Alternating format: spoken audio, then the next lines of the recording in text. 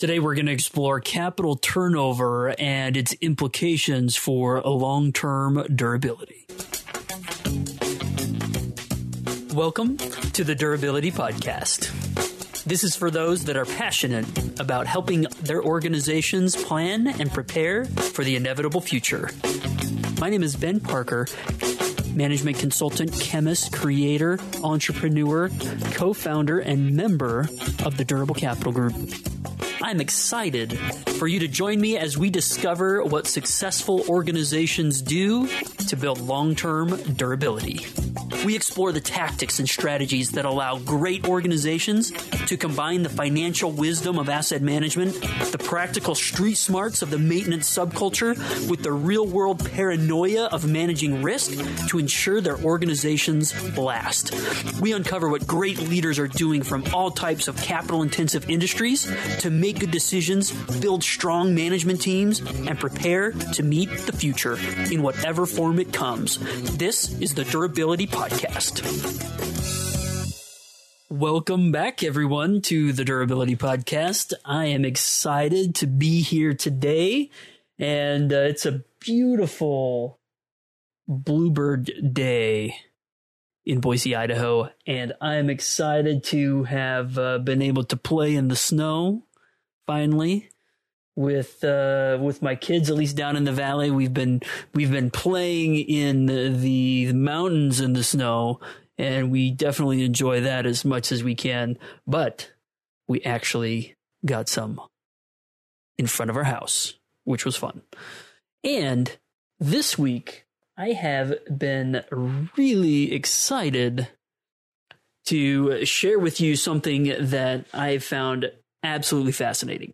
So, if you look at a white paper McKinsey put out earlier last week about a winning formula for specialty chemical conglomerates, it has some very interesting data. And one of the things that it dives into is capital turnover. And it compares a whole bunch of publicly traded specialty chemical companies. And as you know, I have a partial affinity to the specialty chemical industry because that's where I cut my teeth, and I know something about it. So it's interesting if you look at their report. You dive into, they looked at 100 or so different specialty chemical companies, and they broke them out into two different types. One they have labeled as pure play companies, which are market players who only have one or two value chains in their product portfolio and their offering. And they compared those types of companies to conglomerate companies that provide multiple different products and value streams in their organization. And so as you kind of dive into some of these details, you start to look at return on invested capital, which, for every dollar that's spent on plants, property, and equipment, how much revenue is, being returned from those capital dollars. And it's interesting, they looked at it over a 20-year period, and there's some very interesting differences. Historically speaking, return on invested capital for pure play companies, the ones that have just one or two value chains that they're focused on, is substantially higher. In this last year, they're reporting almost a 15 to 20% difference. 15%. Yeah. Almost 15%. A little less than 15% difference in the return on invested capital for pure play companies versus conglomerates. And when you dive into the EBITDA numbers, you actually find that those margins are relatively the same. So the return on invested capital for pure play companies is higher. Your EBITDA margin is about the same. So that gap has kind of been closed. But then you start looking at return on invested capital or capital turnovers, that ratio. And you find something interesting. Pure play companies have a much higher ratio of capital turnover.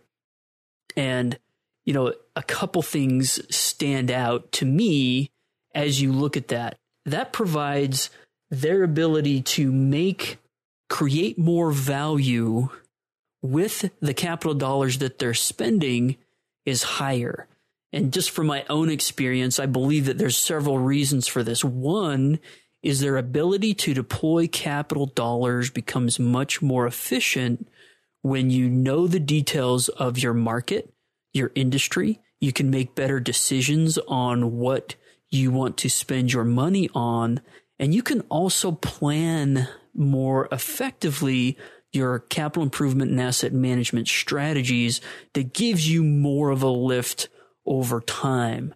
And so as you look at those reactors, those equipment, all the things that are capital intensive, as well as your market, you're able to plan for things that are, you know, coming down the pipe that allow you to be more efficient in your capital dollars. And I would love to dive into those details in terms of waste or projects that then get canceled if you're a conglomerate. So if you look at how inefficient, you know, some larger corporations are about spending capital dollars on invested projects, what you find is that, you know, there ends up being a lot of waste, whether that's a threshold that doesn't get met from an investment standpoint. Say we're going to spend $100 million on a specific plant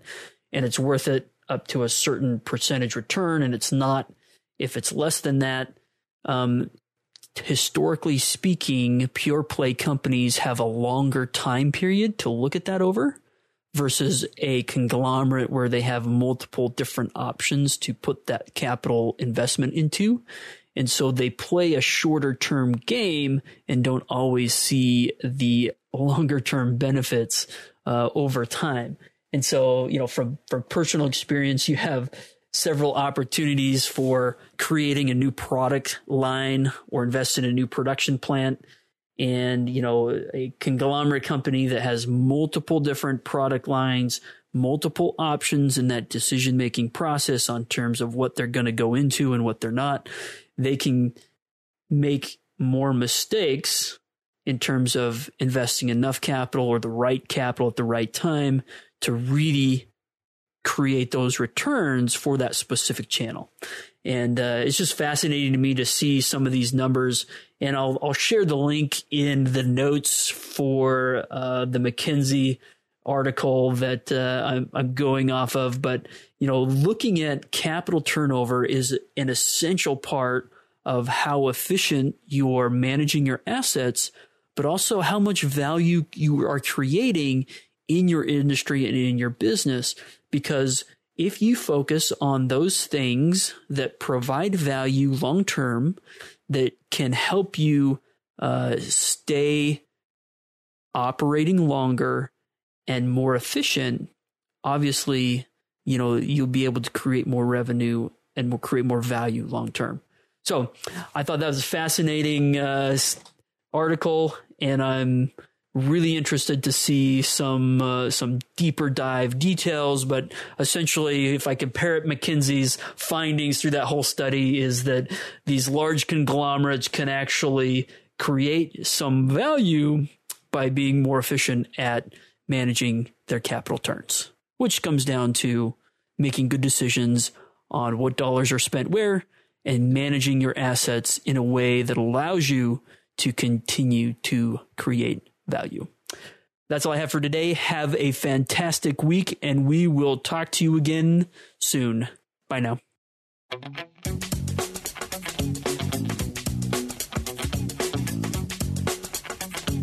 Hey everybody, I just wanted to share with you something that has been super effective at helping organizations to really kickstart the conversation around how they're going to build long-term durability into their management practices. And if you stop what you're doing right now and go to www.durablecapitalindex.com, that's durablecapitalindex.com, you can sign up to take a very special assessment. This is the Durable Capital Index Assessment. It's a baseline assessment, and it'll show you exactly where you're at currently with fundamental best practices for building durability. And it will give you a very detailed feedback report that you can take and share with your team. So if you go to www.durablecapitalindex.com, sign up, take the assessment, and share it with your team, and really start that conversation around building long-term durability into your organization.